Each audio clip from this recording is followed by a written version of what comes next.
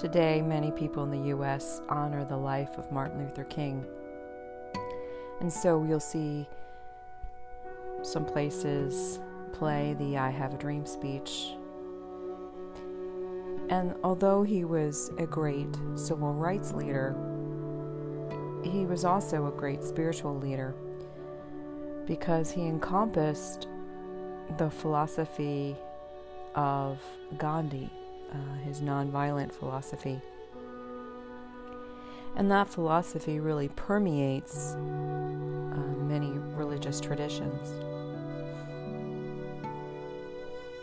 And so if you look deep into some of his writings and some of his speeches, you'll see a lot of that idea of brotherhood, that idea of peace.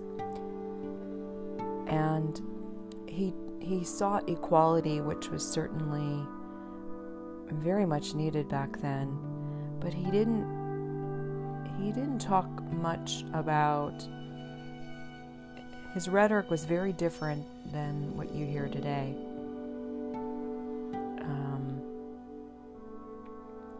It was mostly about joining hands with others who look different from you. And there's really nothing wrong with that, yet there are people who take issue with the simplicity of that. And he talks about this peaceful protest. And I had actually watched on Amazon a documentary on him. And he had appeared on the Mike Douglas show. And he was being challenged by Mike Douglas and his co-host about King's opposition to the Vietnam War. And he said, we need to be about peace. And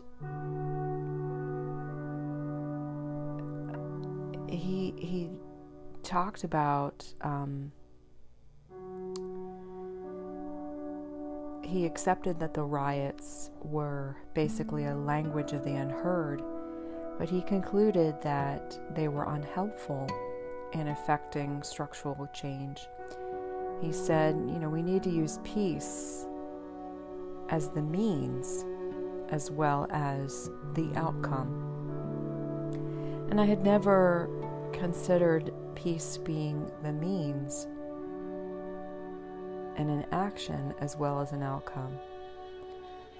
And he wrote in his letter from a Birmingham jail, he says that there's this negative peace, and that's the peace that we hear today, this idea, this fluffy peace, this idea that peace is just this, let's love peace and let's just forgive, and that's great.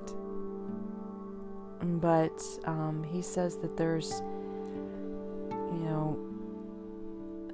in that type of peace, it's about maintaining the status quo. And he said, no. He said, true peace is not merely the absence of tension. It is the presence of justice. And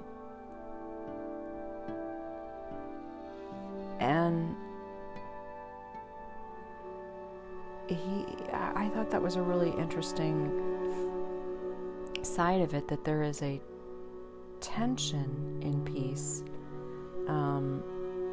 that is very it's not accepting things, it's just recognizing that yes, there are differences, but using peace rather than violence to achieve a particular outcome. And so we should look at this idea of peace and unity not as this acceptance of what is, but this idea of peace as this method, this mechanism to achieve the outcome of unity and peace. So peace really is the means and the outcome.